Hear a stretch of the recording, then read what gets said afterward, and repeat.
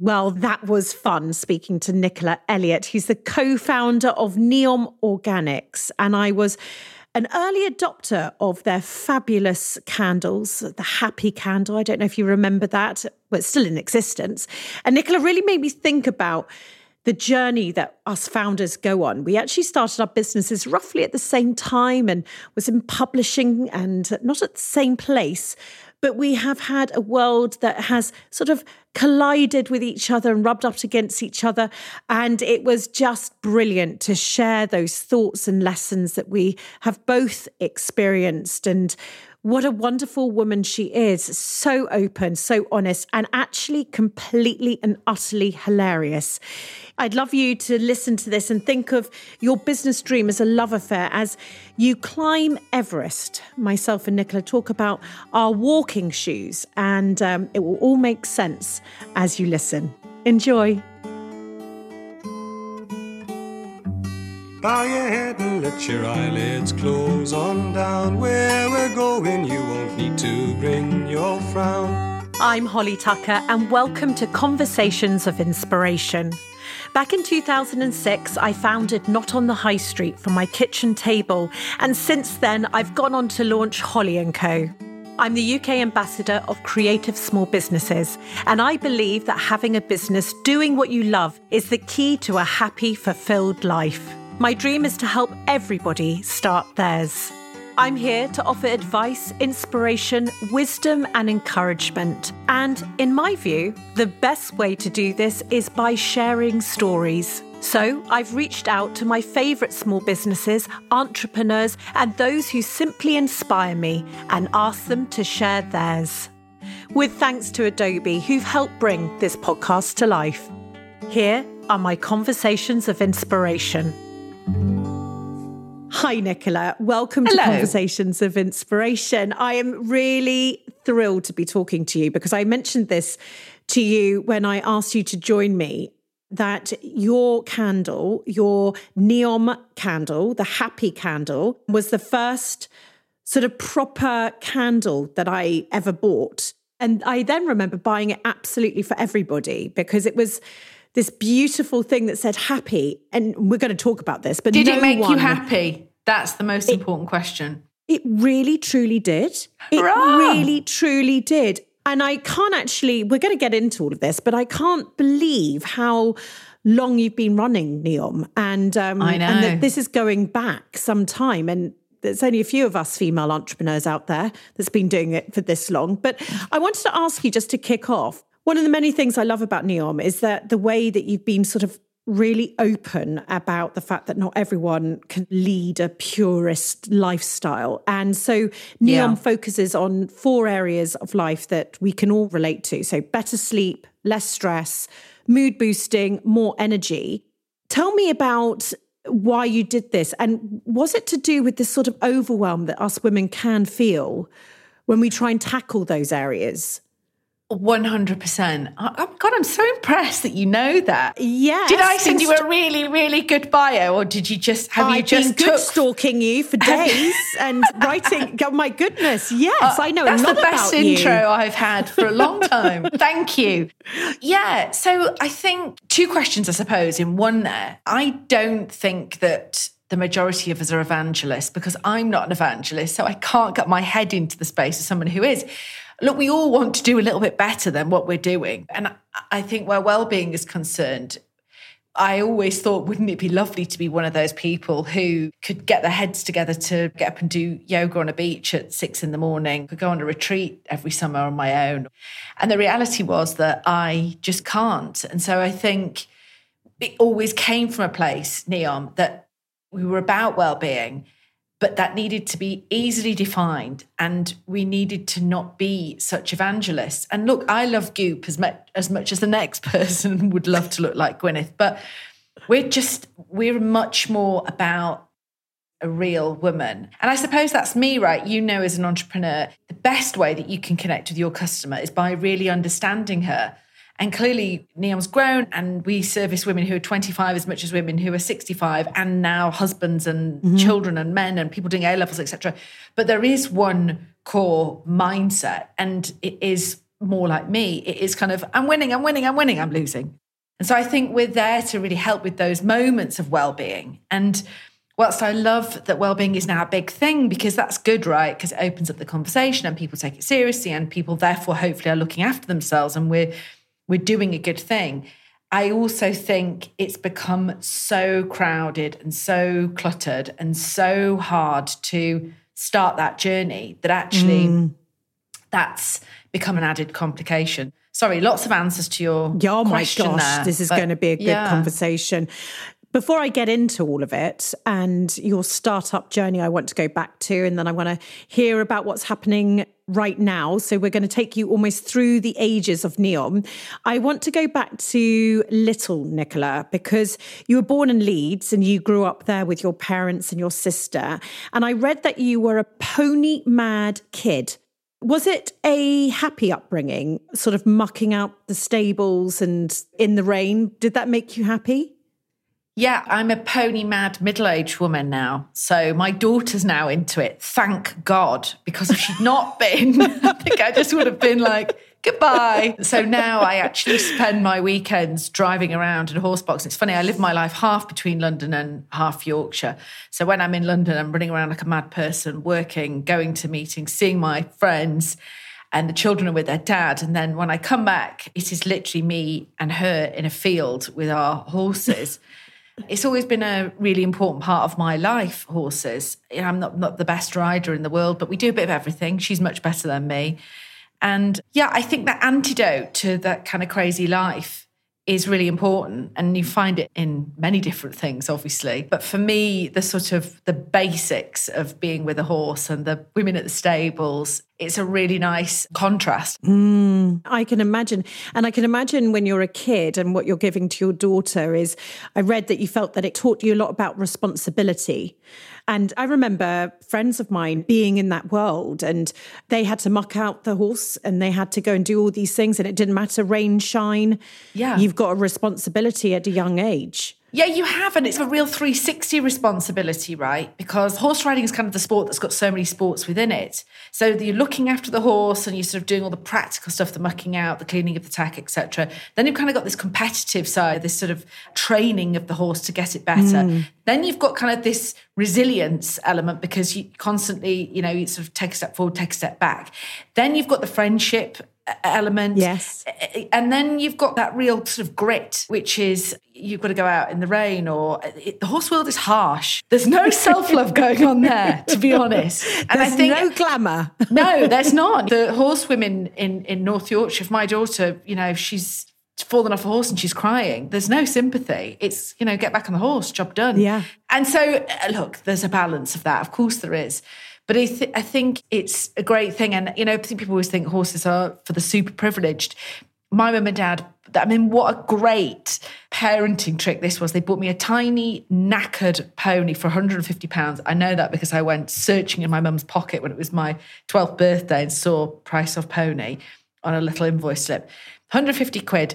They used to drop me off and my sister, who in the 80s, I'm 6, she's 3. This is not a joke. From 9 in the morning. I mean, now my mum's like, I'm just mortified. I was like, well, it was the 80s. 9 in the morning till 5 at night. They'd go out for lunch, the two of them, pick us up half cut.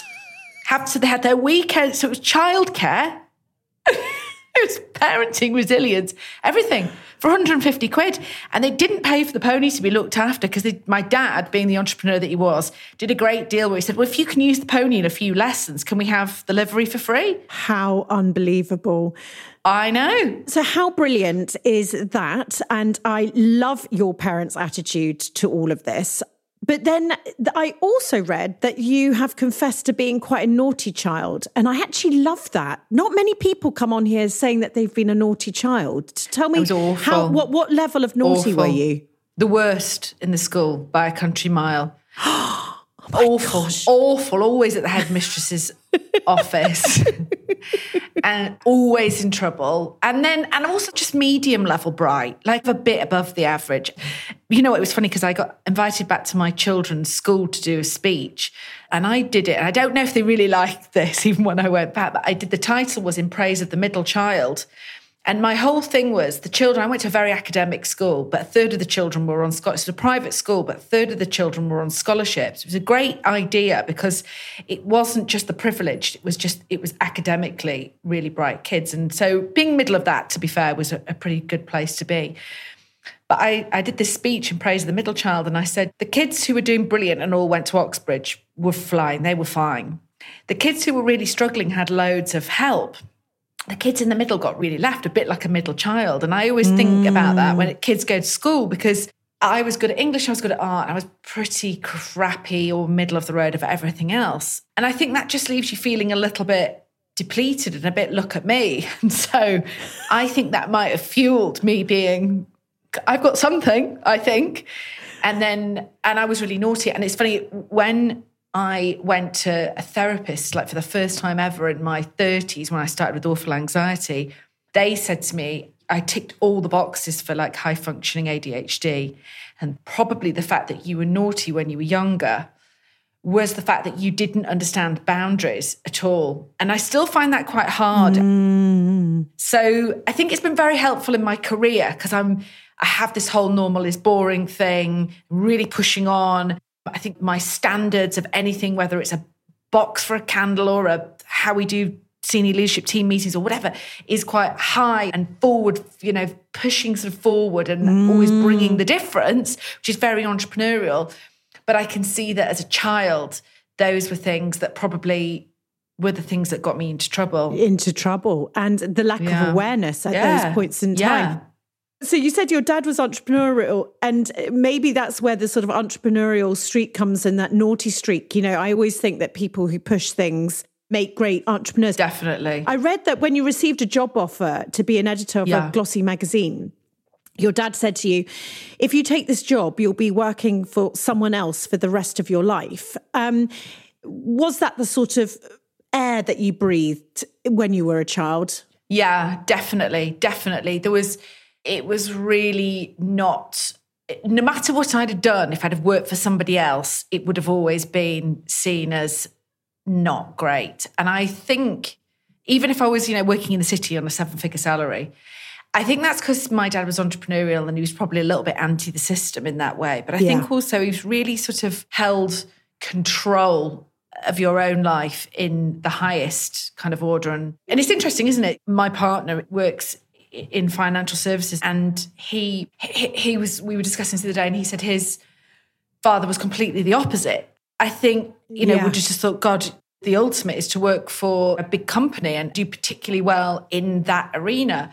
Of course, that kind of filters down to you. I thought my dad would have been so proud when I rang him and said, I've been offered this editorship. And actually it was a magazine that folded in the end. But, I was still 26, and that was like way ahead of my peers, exactly. And so I thought he'd be like, wow. And it was good money, and I don't know, there's all good fun things thrown into the job offer.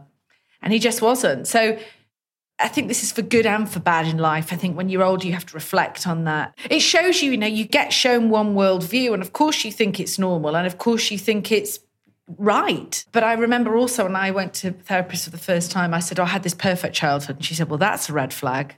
I said, why? And she said, because there's no perfect. And that was quite a thing. That was quite a moment in my life, was sort of to see that there are versions of good, not perfect. There's versions of good, but there isn't one. And so we had a lovely childhood, but we lived in a small northern town with quite small northern thoughts in many ways. Mm-hmm. And again, partly that was lovely, and partly that was something that wasn't going to suit me long term. And I think that's been part of the joy of my life and part of the struggle as well. You went on to study history of art at uni before you embarked on this journalism career in magazines such as InStyle and Glamour. And I remember being avid readers of these. What was that time like? Because you were, as you just said, in your early 20s, you building the successful career.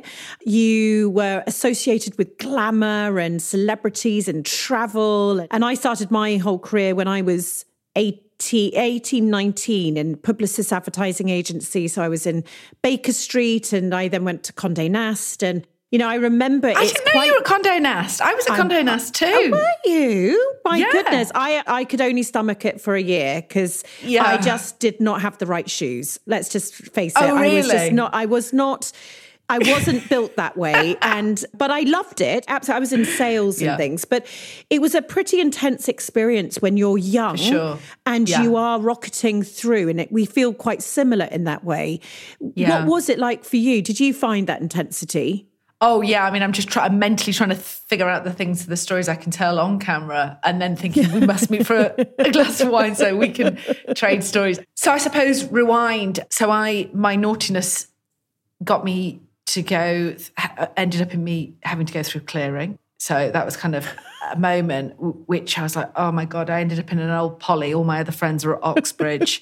I just used to go to sixth form, honestly, tick my name in the box, go back to my boyfriend's house, just chill out for the day. I mean, awful. I just don't even want my kids to listen to this. Never, ever the kids listening to this podcast. No, they're not listening to this. They never. don't. No. So then I ended up in clearing and I ended up at an old poly on a course which was, relatively interesting, but was literally the pick of the bottom of the barrel for me. It was horrendous. But it was a good thing because I scared myself so much. Honestly, it was like, that I needed to have that scare. And I always wanted to be a journalist. So, had I gone to another university, I would have done a journalism course. I obviously didn't get on any.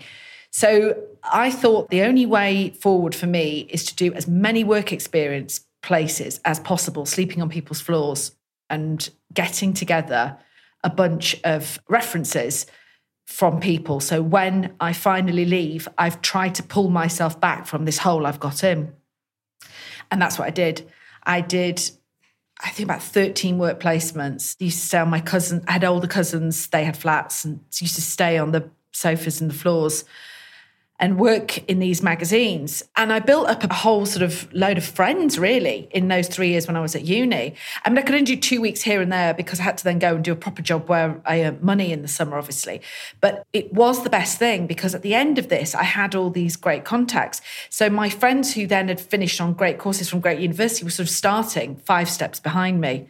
So I do think everyone has to fall off their perch at some point in life.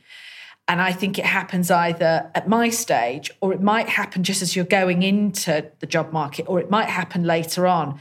If you're going to rise up, I think you sort of need a bit of a smack in the face. Yeah, I couldn't agree more. Don't you think so? I couldn't agree more. Because you have to feel that hunger and that passion and that, oh, shit, I want this and what you're going to do or what you're prepared to do for it. And then that's what I felt when I ended up in clearing.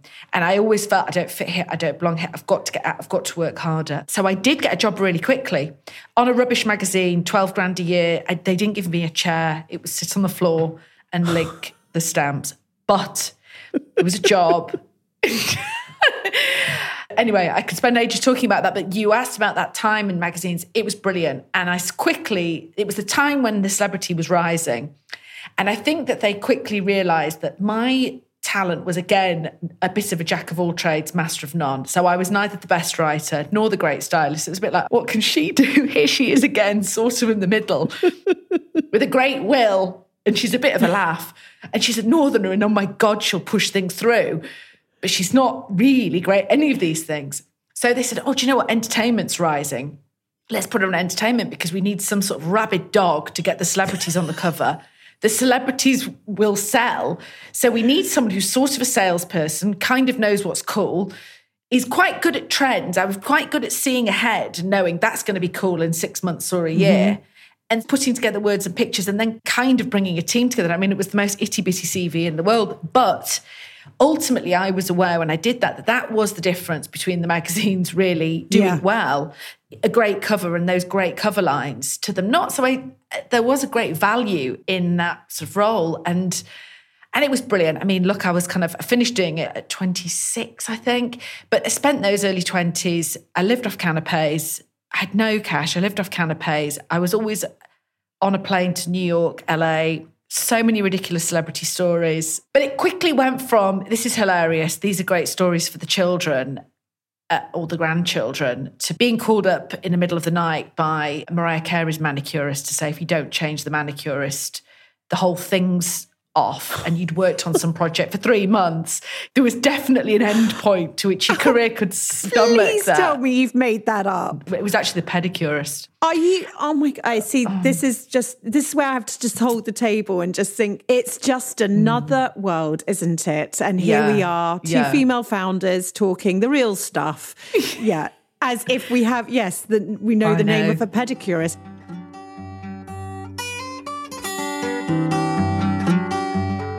As you know, I'm passionate about celebrating small businesses and championing creativity within all of us. That's why I'm thrilled to be working with Adobe Express, who each week are handing over their ad break to a small business founder, shining a light on their own businesses and sharing how Adobe Express really is helping fuel their creativity.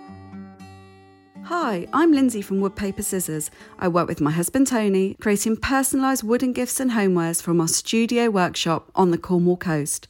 Our range is inspired by the Hygge ethos of enjoying life's simple pleasures in comfort and coziness. Every product in our range is made by us, in-house, from high-quality, locally, ethically sourced wood, meaning each and every order is made to love and last. We still make and sell all of these products today, but have continued to expand our range to include many more personalised creations to be cherished forever. It's my job to ensure that all the social channels are kept up to date. So when Holly & Co. asked if we'd like to try the new Adobe Express app to help create our content, naturally, we jumped at the chance. And my gosh, it does not disappoint. It's like having a design team in your phone, and everything works so intuitively within a few swipes, meaning you can make high-quality graphics wherever you are, even on the beach. Historically, I'd have needed a number of platforms to create buttons for my blog, infographics for Instagram, and artwork for print. But now I can do it all in one app, giving us a professional, cohesive look for all our online and offline presence. You can quickly create from a template, or if you prefer, like I do, you can create from scratch and include your brand colours and logos. The other big plus is you can save everything so that you can create some on-brand content in a matter of minutes. Time's very precious when you're wearing all the hats, running your own business, and I feel like this app has just given me the gift of an extra few hours a day. If you'd like to know more about our family business and our lives by the sea in Cornwall, then please do pop over and say hi on Instagram. We'd love to see you. We're at Wood Paper Scissors or on our website, woodpaperscissors.com. Thanks for listening. Thank you once more to Adobe, who have helped to make this podcast episode happen. If you want to find out more about Adobe Express and how it can help your business, head over to adobe.com/go/Holly Tucker. Now let's get back to our conversation of inspiration. Tell me, it was actually this sort of personal experience that became the seed of Neom. And there was this light bulb moment. I read that you started training as an aromatherapist and almost as what we now sort of call a side hustle, but we didn't have those terminologies at the time. Was that because you were like, I cannot be dealing with that Mariah Carey phone call anymore and I need something to make me better? Well, you say light bulb moment. It wasn't really a light bulb moment. I'm always kind of quite keen to stipulate this because I always feel sorry for people when they think, well, if I've not had the moment, then it's not going to happen. It wasn't a moment. It was a sort of a crackling of fairy lights of different elements that led me to Neom. So one was I was really stressed out. So I think living this life, and nothing was wrong with it. It was brilliant fun. But obviously being 25 and the pressure working somewhere like that, and I was constantly on a plane and constantly, because obviously LA works late into the evening, my day'd start again at 5 o'clock. I started with awful anxiety, and I remember my mum coming down, and typical Northerner, she's like, you're just doing too much. There's nothing wrong with you. You're doing too much. You can't do this. Like, your body's not a machine. You can't do this. For God's sake, look after yourself. You know, you need to see the light, go to a gym, move, eat proper food. It was nothing radical at all. And I was like, yeah, you can't live on pasta pesto for 10 years and never see the light and work 15 hours. But it took me till I was 27 to kind of grasp that. And so I did do that. You know, it was a time when I remember like I booked in for a massage one weekend and decided I'd enroll in the gym and I'd go to the local crusty health food shop. And of course, there was no Fresh and Wilds back then. And I just thought, I'm going to kind of sort of commit to this. I actually enrolled on a macrobiotic nutrition course, which actually probably was a real pivotal time for me, because macrobiotic nutrition is just really about great nutrient-dense foods. And it made me think an awful lot about what I was putting on my body and in my body. And so I decided to train as a nutritionist. Simultaneously, I became very interested in aromatherapy. I loved the idea that I could create these little blends dependent on how I was feeling. I sort of had this big box, and it was almost like my little apothecary. And however we were feeling, I would create blends for us. And my then boyfriend, he had no energy, was playing sport on a weekend and then didn't have the time to go partying. How dare he? Didn't have the energy to go partying. My flatmate was up and down. She had hormone fluctuation. I was just really stressed. My sister wasn't sleeping. I loved that I could create these blends to sort of help. And I was really sort of on this new semi-enlightened path to looking after yourself. Of course, the word well-being wasn't a thing then. And so there became this interest in well-being. Again, it wasn't called that. My sister was working for Friends of the Earth at the time. She was only interested, would only use natural products in her body. Was an absolute staunch greenie. Literally, heating doesn't go on.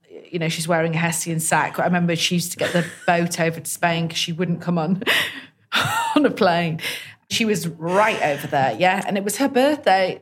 Just out of your fashion world, the Hessian sack. You must have rejoiced that was your sister. I did think there's a market to glamorize what she's saying in some way. It was as simple as that. I thought, God, everything she says makes sense. Everything I'm experiencing makes sense. Yeah, I'm going to work at Condé Nast. All these journalists who, funnily enough now, have sort of rebadged themselves as well-being journalists, but we're looking down their noses. Oh, Nicola, no one's interested in that. No one's interested in natural. This was the time of the cosmeceuticals. And what I was saying and talking about my interests in well-being and stress and anxiety and naturals, it was just like laughed out of the, of Vogue House. They just were like not into it. And I thought, this makes sense. And I don't know, I'm always a fan, and I am now when I look back at business, I'm not a trend-led person at all, whether it's fashion, whether it's a brand, whether it's something I'm doing in my own life. I'm far more real than that. And so I'm interested in newness, but, if a colour's fashionable, it's no interest if it still looks shit on me. If an idea is cool, but I think it's ridiculous, I'm not interested. Yes. I think, and more so now, I'm older. So I think I could see that this wasn't a trend. This was an evolution of life. People weren't suddenly going to hear this stuff and then go backwards. Nah, don't worry about it. I won't deal with wellness anymore. Yeah, exactly. And it's so interesting speaking to Renee from Planet Organic and absolutely, again, the way that she approached it, was everyone going to turn their back on the fact that what you put into your body is what you are? And she realised, no, people are going to get it. And then it's going to continue. And I remember I've been researching, as I said, I, in a good way, stalk you for this podcast. You're the best researcher, Holly. You are the best. Thank you. Why were you in the commercial team at Condé Nast? That's a real fail.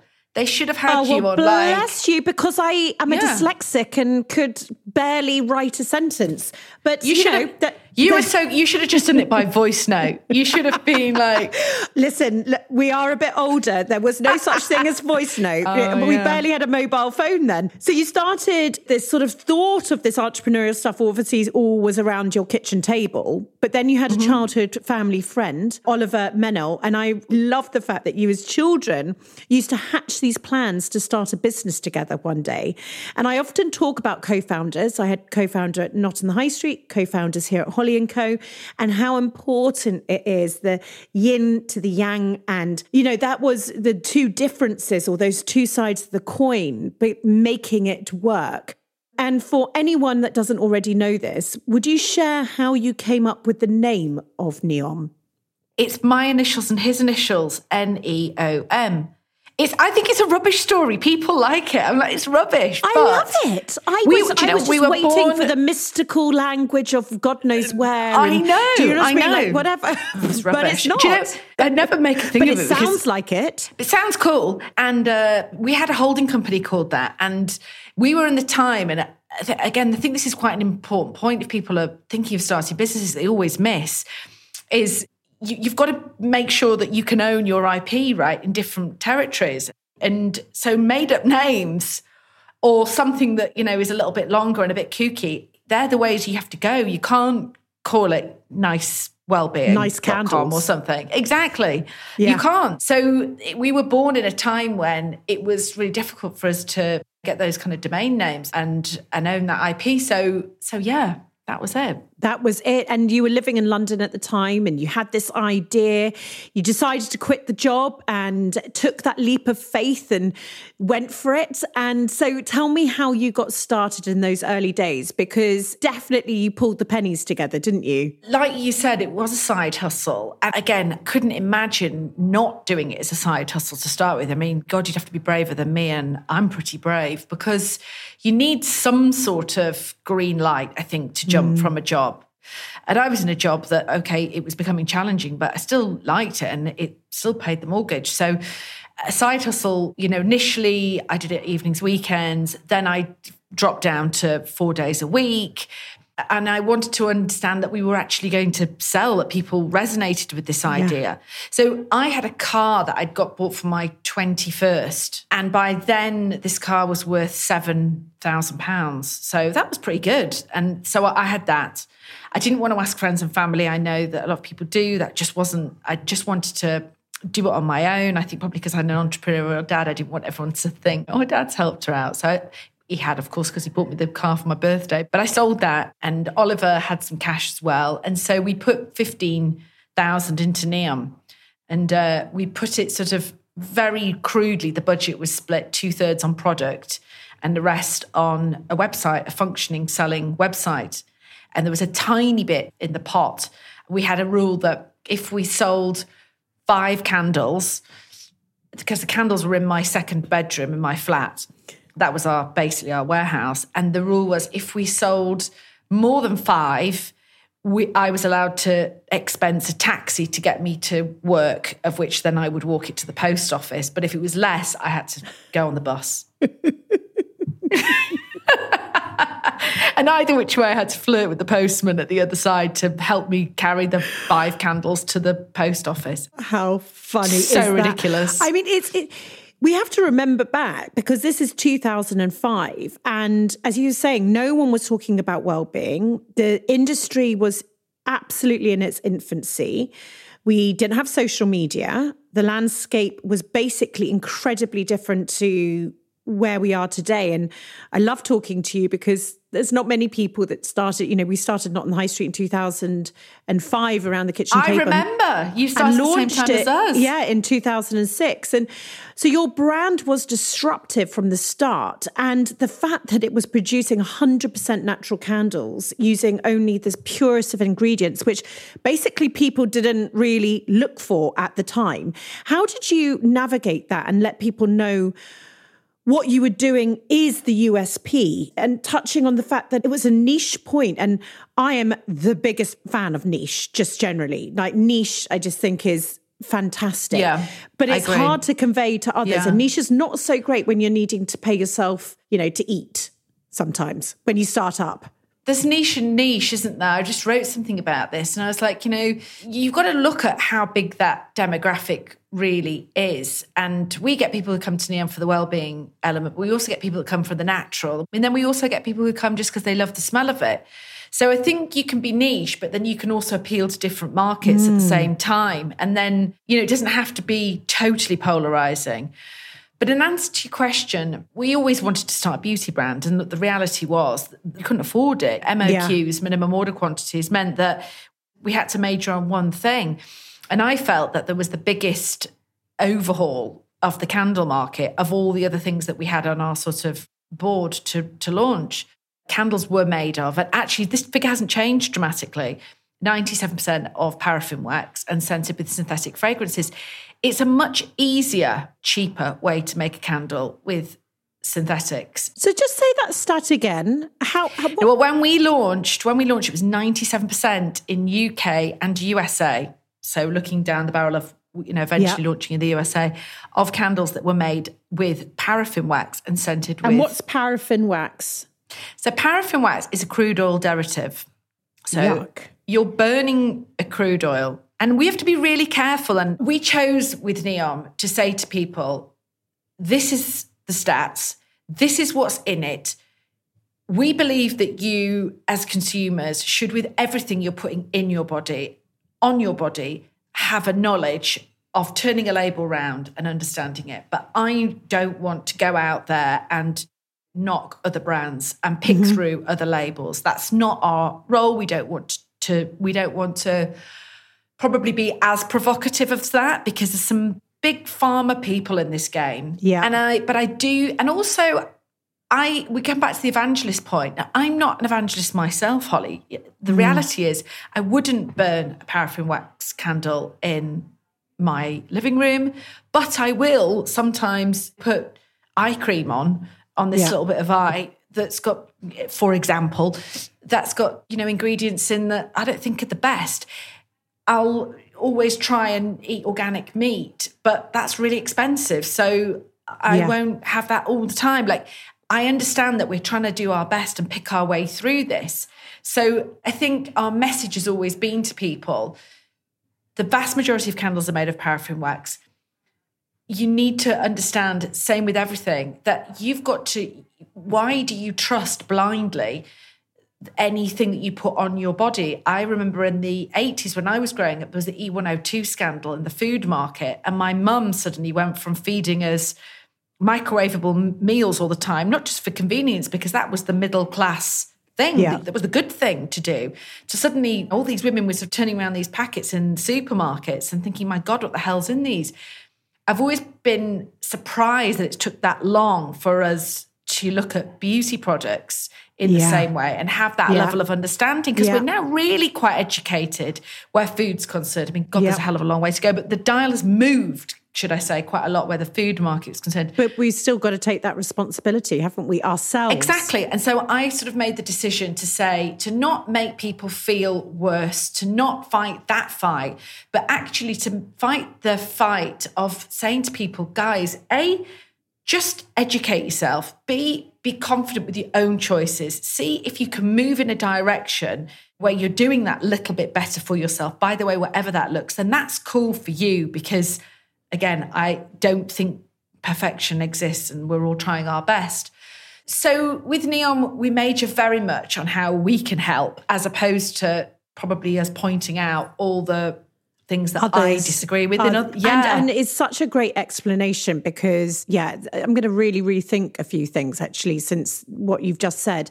I know you were going around talking to people about carrot that's got pesticides in it and an organic one, because basically people just didn't get this natural versus organic.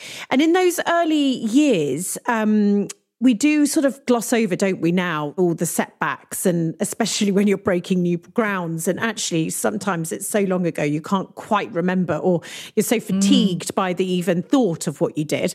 And I was speaking to Marisa from Missima a couple of weeks ago, and she was talking about this sort of overnight success that took a decade to build, and how basically she was debunking the myths. Did you have any doubts? And how did you cope with them? Because I know that John Lewis turned you down for 7 years.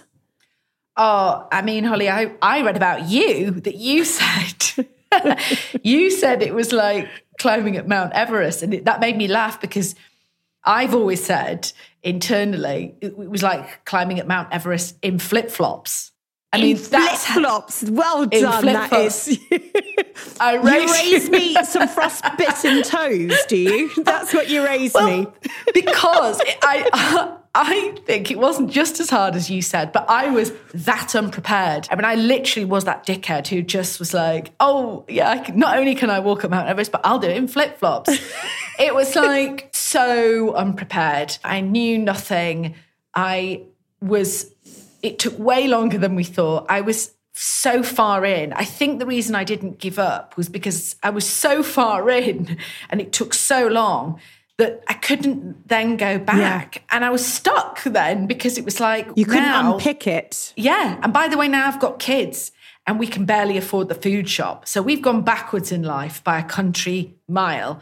So those years were foul. And everyone else around you is kind of looking at you going, oh, are you trying to be the new Molton Brown? And you're like, oh my God, almost sort of laughing through gritted teeth at you like, oh, how cute. I don't know if you remember that, but that was like, oh, yes. So patronising people everywhere. We used to, I think I've mentioned this before in this podcast. We were about maybe 5 years or 4 years into the business, and we were in a meeting and someone spoke to us in a way that basically you realise that he thought that we were working in our back bedrooms. Yeah. And I just didn't understand when we were talking about the numbers that we were talking about and we were doing the things that we were doing, why he didn't think we had an office, but he just literally assumed that we were in our back bedrooms. And it was a different time, wasn't it? The word entrepreneur, I remember, wasn't even a word, or it was a really different sort of moment. Yeah, and look, when you look back, you have to say no regrets, don't you? Because how can you say, like a Jenga board, if you took out those 2 shitty years or moments or whatever, that it would have all fit together? It wouldn't. So you just can't think like that. And I think one of the greatest skills that you can have, and luckily I would definitely say in amongst the bag of semi-skills that I've got, is grit. And I suppose that time, you just had to be. Go back to the Condé Nast years where you were sat on the floor, you just had to be. And so I do now sometimes worry that in this slightly more pampered environment that we are raising children, bringing them into, that's not negating the harshness as well.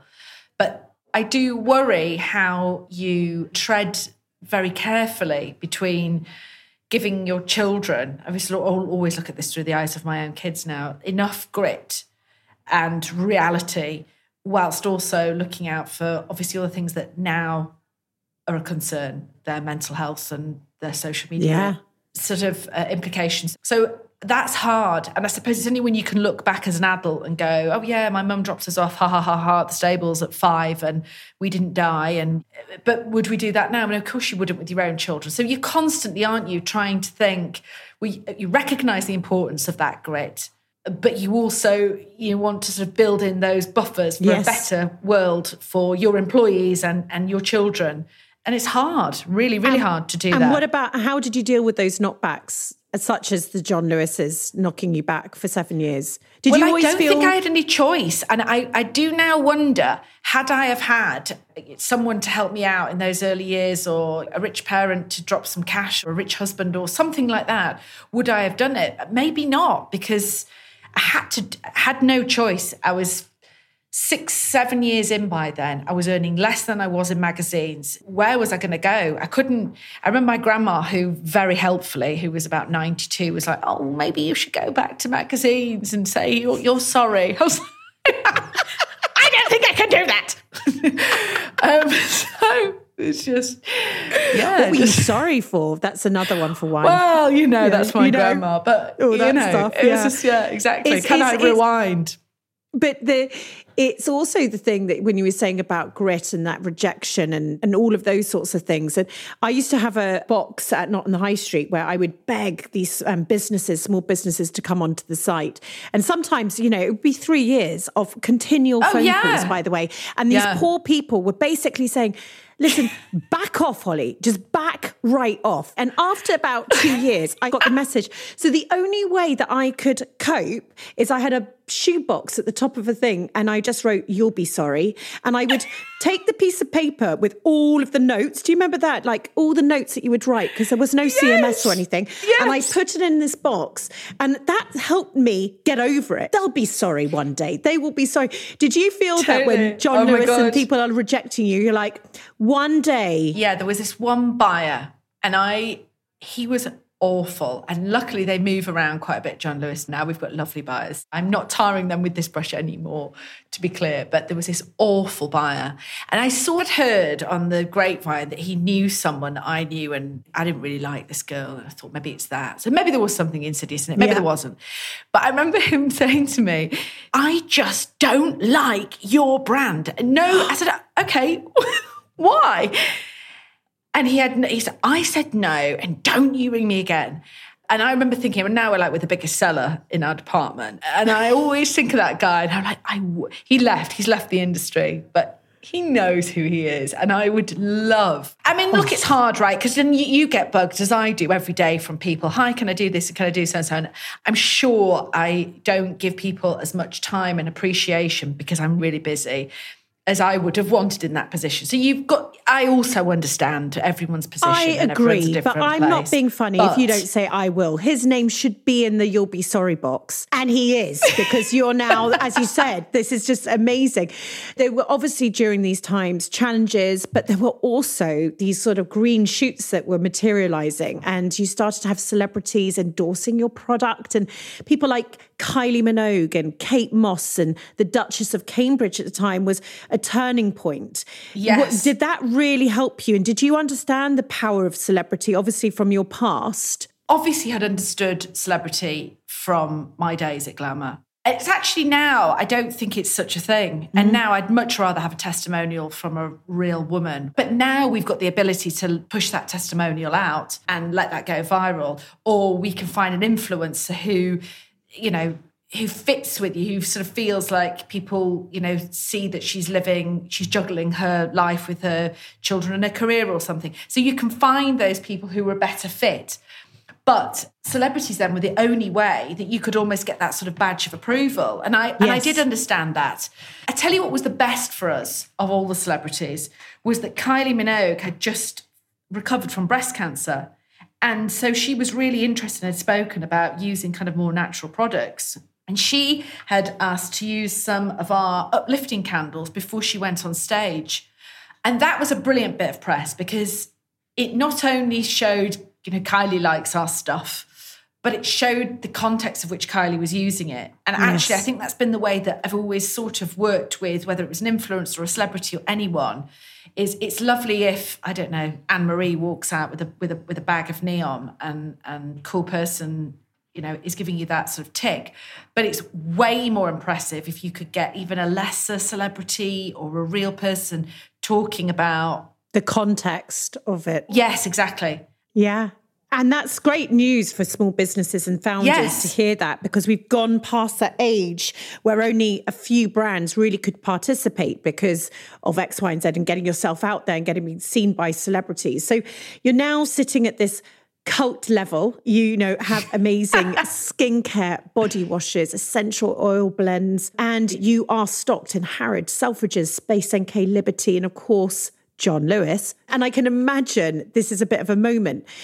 I'd love to now talk to you about, so wholesale and online was going strength to strength, but in recent years, and this is fascinating, you've also opened up what you're calling well-being hubs and these sort of beautiful physical spaces. And I do bang on a bit about small businesses in this community opening up retail and retail theatre and breathing the fact that it breathes life, real life into a brand because it's actually in real life. And I saw one of your posts on Instagram about your new store in Edinburgh opening up, and you said, it's like you said, we're having a new baby. And it reminds me of like many people and counterparts such as Chrissy Rucker, White Company, saying she still goes into shops and rearranges things, rearranges candles and things like that. Is that still important in terms of being that hands-on? Seeing it coming to life on the high street, you must feel that the high street has got its place in our communities still? Yeah, so I think people talk about experiential, and we were having this conversation only yesterday with my retail trainer, and I said, when people talk about experiential, it's annoying to me how they try and think of some gimmicky thing that sort of lies alongside the brand. That's kind of what it's become. Yeah. Exactly. 3D or walking like some into a candle gamification thing, what, or a picture. Why? Experiential should be your brand being experienced. The story of the brand, how you touch and feel it, what it does, how it's going to help you, painting the picture of how that works in your life. And getting that across is really, really crucial. And I always used to say, for 20 minutes with me, a new starter or a buyer or a whatever gets Neom. They get that we're about well-being. They get that our customer is, as we've said today, is not, that total evangelist, but she's somewhere in the middle. We get that the 4 pillars, they get how they use it, they get the routines, they get how that they will build something that's personalized to them. That's not something that I can get across, no matter how fabulous my relationship is with a department store on a back wall. I just can't. And it's also really, really hard unless, someone's prepared to engage enough time. So stores are the best place where people can experience the Neom story. And so, yes, it's expensive doing stores. And yes, there's always that question, oh God, what else can you do with that money? I think that's going to be the $64,000 question forever. Yeah. And I certainly wouldn't advocate personally, although there's many ways to skin the cat, opening a store until you can really afford that, because, they're really expensive. And learning retail is another skill in itself. But an environment where I can do fantastic windows, people can come in, we do our scent discovery test, they can find out what their underlying well-being need is, we can build them this bespoke toolkit of something to absorb and something to inhale and something to boost their well-being.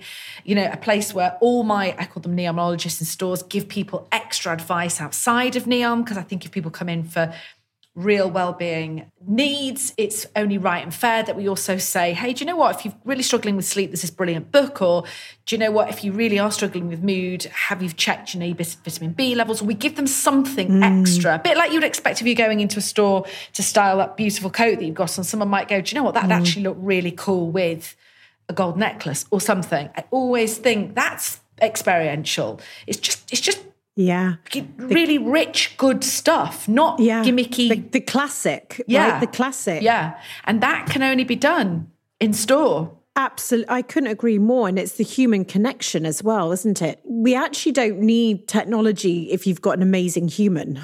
Definitely. Just for anyone wondering why I'm wearing a coat, my heating in my office is broken. So I'm having to do this podcast record in my coat, which reminds me to the gritty old days of Not on High Street when we could only have the heating on in the mornings because we couldn't afford the bills. That's like my taxi story, isn't it? Yeah, where we would have the heatings on the morning, just, get rid of the frozen air, and then we would put our coats on for the rest of the day.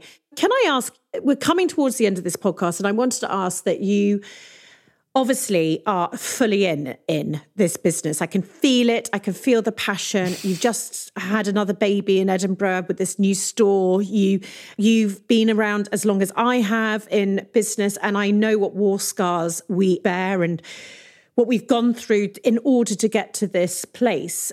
Tell me about how you've coped with your own well-being and being a woman in business and a mother, because it's seriously, I'm not leading you. You might say, Holly, it's been a freaking walk in the park. But I won't say that, Holly. I'm going to stop the podcast. No, I'm joking. But tell me what that really has been like. Because, a lot of people are listening now, majority are female, might have a business, might be dreaming about a business. But there's just, I always like to tell the truth about these things. Well, it's been bloody awful in many respects. So that's the reality. But it's been bloody amazing in other respects. So I think in life you choose your hard, right? There is no easy. You choose your own version of hard. And this version of hard was right for me because I know what my kind of values and drivers are. And I needed to get out of the northern town, and I needed to think big, and I have to grow and push on. And so it wouldn't have suited me being at home, but I also have friends that stay at home, and I know that they've also got hard, that they struggle with lots of other issues. So I think, unfortunately, as women, there is no perfect answer. And then, by the way, there's those in the middle who go, well, I'll just do it a few hours a day. And I hazard a guess it's hardest of all for them, because they then feel that they, can't do a good job on either level. I think it's attitude. I think you have to think, 70% is fine in life. I think you have to drop loads of balls and be fine with that. I think you've got to give yourself a break. I think you have to see that life is a journey. It's not meant to be good all the time. It's meant to be good and then lovely and then amazing and then absolutely hideous and then a bit shit and then a bit boring. Like, all the things are the things. And so, I think we don't sort of recognize that as much as we probably should. And it's sort of a basic thing. But I don't think it's been easy for anyone in any direction that any woman I've known has chosen. So, yeah, I'd say choose your hard. Yeah.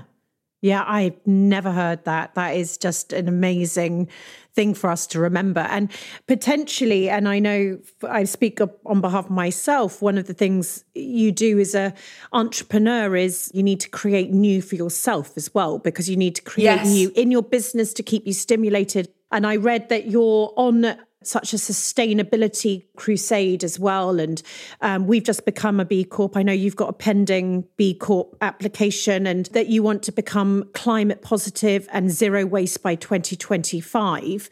Is that a new era that you're putting into the business?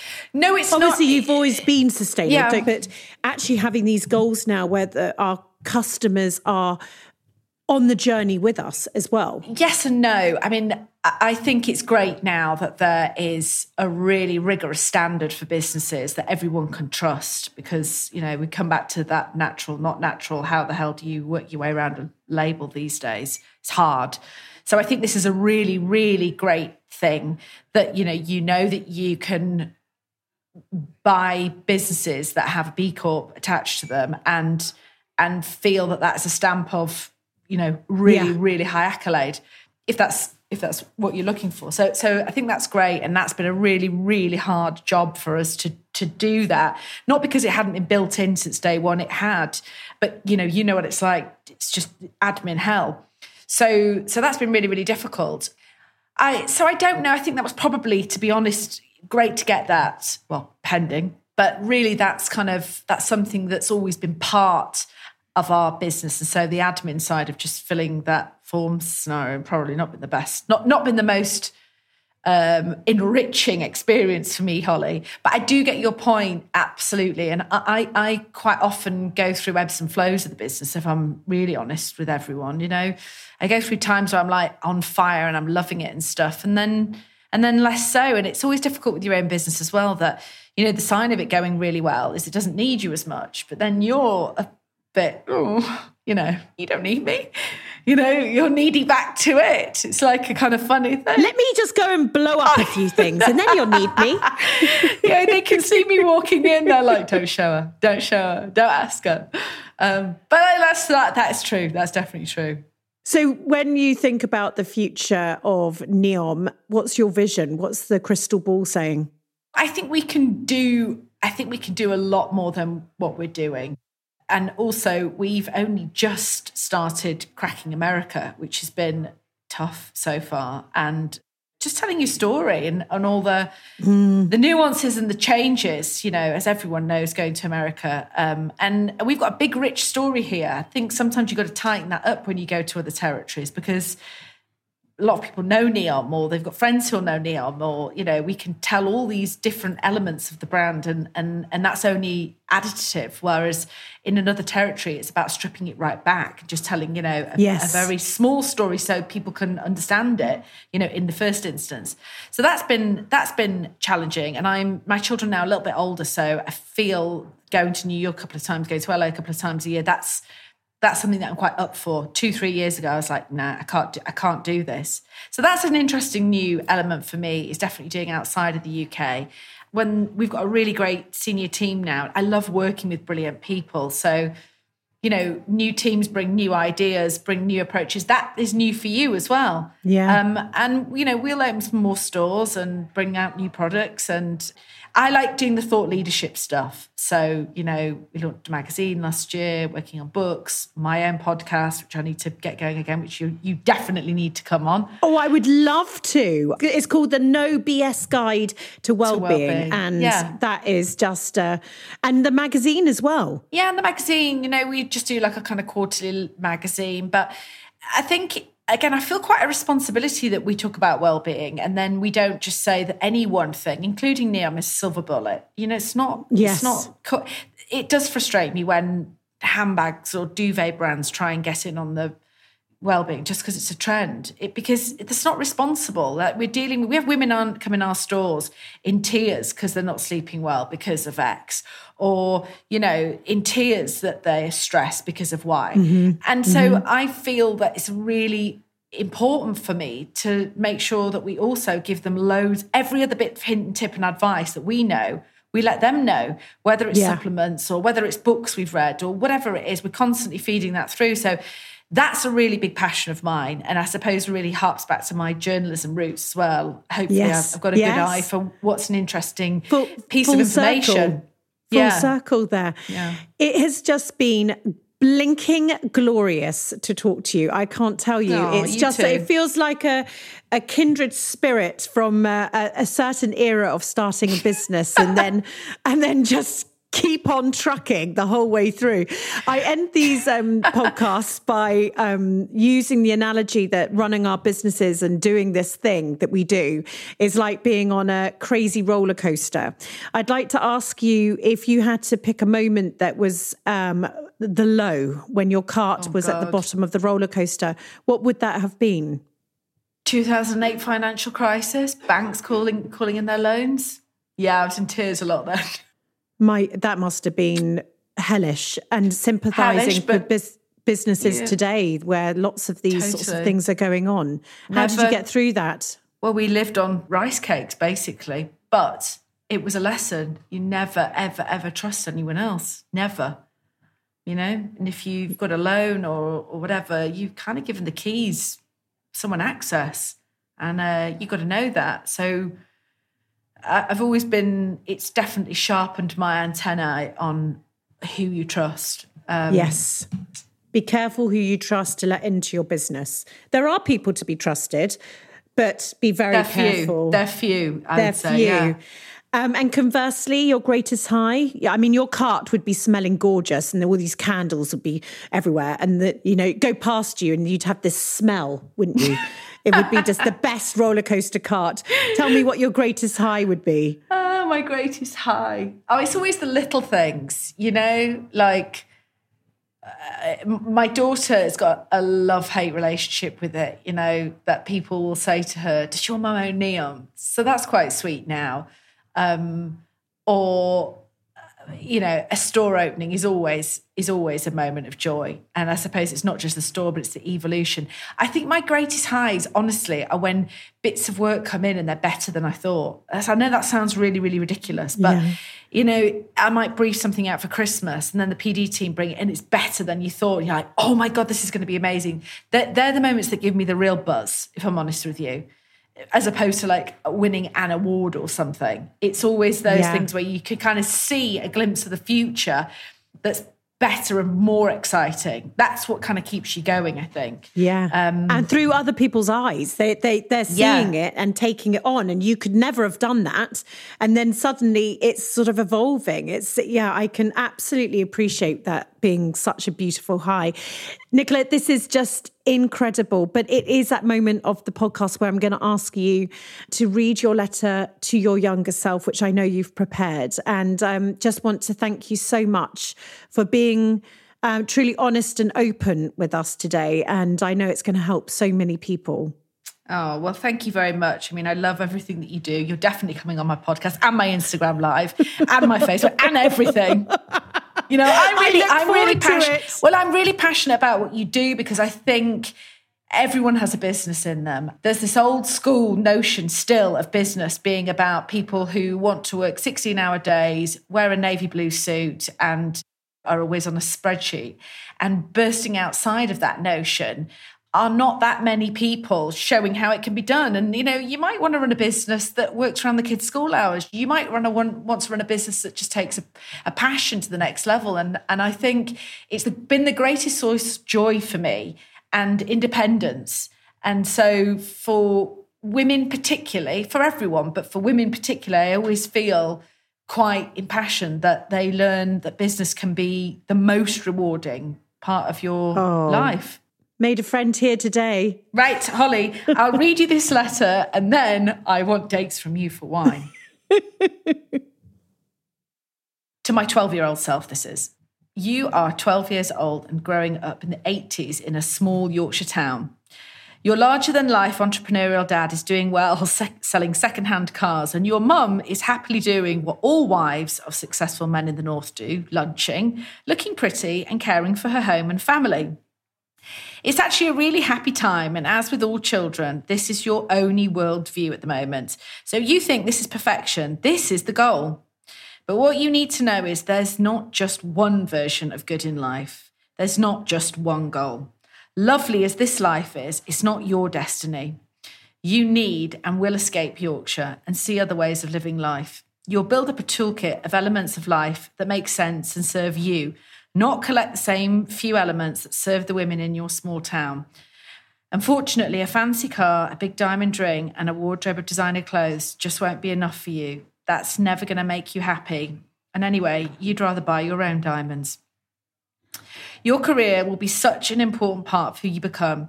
Your dad is right when he says the top 10% of any industry in the world are millionaires. So simply find the thing you love and do it brilliantly. That way, you're going to have fun and you're going to make money. In your case, you're probably quite lucky that you're only good at art and English, to be honest, as you don't have much choice in what you do. You've been the naughty child at home and in school since you were tiny, always in the headmistress's office or causing some terrible calamity at home. But you're not really naughty as much as you just question absolutely everything and you test the boundaries all the time. Normal is boring for you and you've developed a strong sense of what makes you and what works for you. You're just not a conformist and you never will be. I'll be honest, this will prove hard over and over again in so many settings, but it's who you are. Don't try and minimise yourself to fit in and don't lose the spark that makes you you. You have to think big. It's your truth and you're just not going to be happy any other way. Life is about chapters. Don't fetishise comfort so much you reject change. Keep changing. Allow yourself to grow, to evolve and experience new things, places, people, careers. You owe it to yourself to do all the things you've dreamed, not just to find yourself, but to create yourself. You'll have at least 2 careers, in journalism and in business. One won't be enough. Maybe there'll be 3 or 4. Why not? Keep your circle small. You're going to make some great friends, but your gregarious personality and future success will make you a magnet for many hangers-on too. And you're not the best judge of character. You're too positive, and you need to remember, if it looks like shit, smells like shit, it probably is shit. Those lectures from your dad that start, Nicola, attitude is everything. He's right. Get your mindset in the right place and everything else follows. Don't diminish your mother. She might not have been brought up in a society that encouraged the career path you admire, but her EQ is higher than anyone you know, and she will have your back like no other, and my God, you will need that. Oh, and also, be aware that what goes around comes around. Maybe one day you'll have your own daughter who's a challenge and a half, whilst your mum stands on with a wry smile. Party hard, but maybe not quite as hard as you have planned. Keep riding horses. It's always been your solace. Be healthy. Look after your mind and body. It's the only place you have to live, and you will learn, I'm afraid, that you just can't pour from an empty cup. Always remember, life is full of ups and downs. It can't be happy all the time. That's just the way it goes. Everything is hard before it's easy. And you're going to experience the full spectrum, the highs, the lows, and all the in-betweens.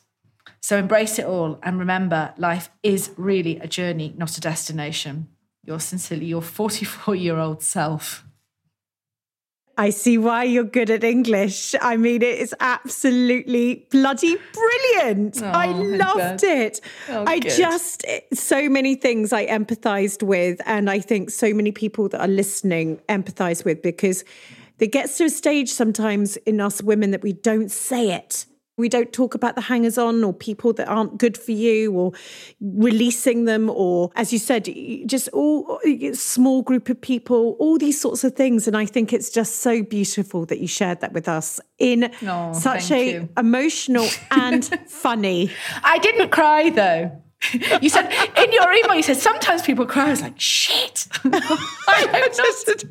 It's more we just put that just in case you think it's going to get emotional. It's brilliant. And you know what? This is a brand that I know so many people will be listening and know your brand. And isn't that just an amazing thing that you created something that now is in the psyche of so many people and that you're still going and you're going to keep climbing Everest, and you've probably learned not to wear flip-flops. You've probably got some walking boots on now. In some walking boots. And they're probably not even good-looking walking boots. Do you know what I mean? Like, you've even knew not to try and look good in walking boots, but you're fine with it. As long as your remaining toes remain intact, then you can do it. I am middle-aged, practical, and happy to be that.